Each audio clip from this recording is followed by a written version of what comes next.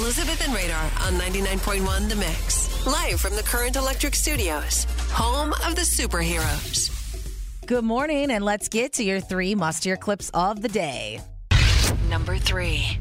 Ed Sheeran played to his biggest crowd ever over the weekend. This is a huge milestone. He performed in front of 110,000 fans at Melbourne Cricket Ground.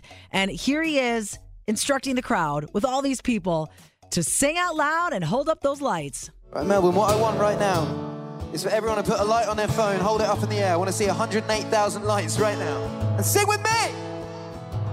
They say she's in the club. Say, sing it out! What a fun night. And remember, the countdown is on for Ed's new album. It's going to be acoustic, Subtract, and it'll be out May 5th.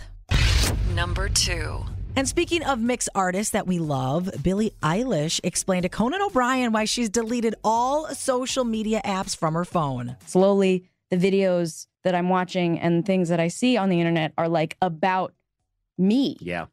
I'm like, ooh, stinky. I don't like that. Who could blame her when she says it like that? And also, she's probably getting so much more stuff done in her life because she's not on social media. Number 1. Chris Rock finally speaking out about the infamous slap that happened between him and Will Smith at the Oscars. This is part of his Netflix special. And he explains what was the slap like and how's he feeling now. I got smacked at the Oscars by this and people like, did it hurt? It still hurts. I got summertime ringing in my ears.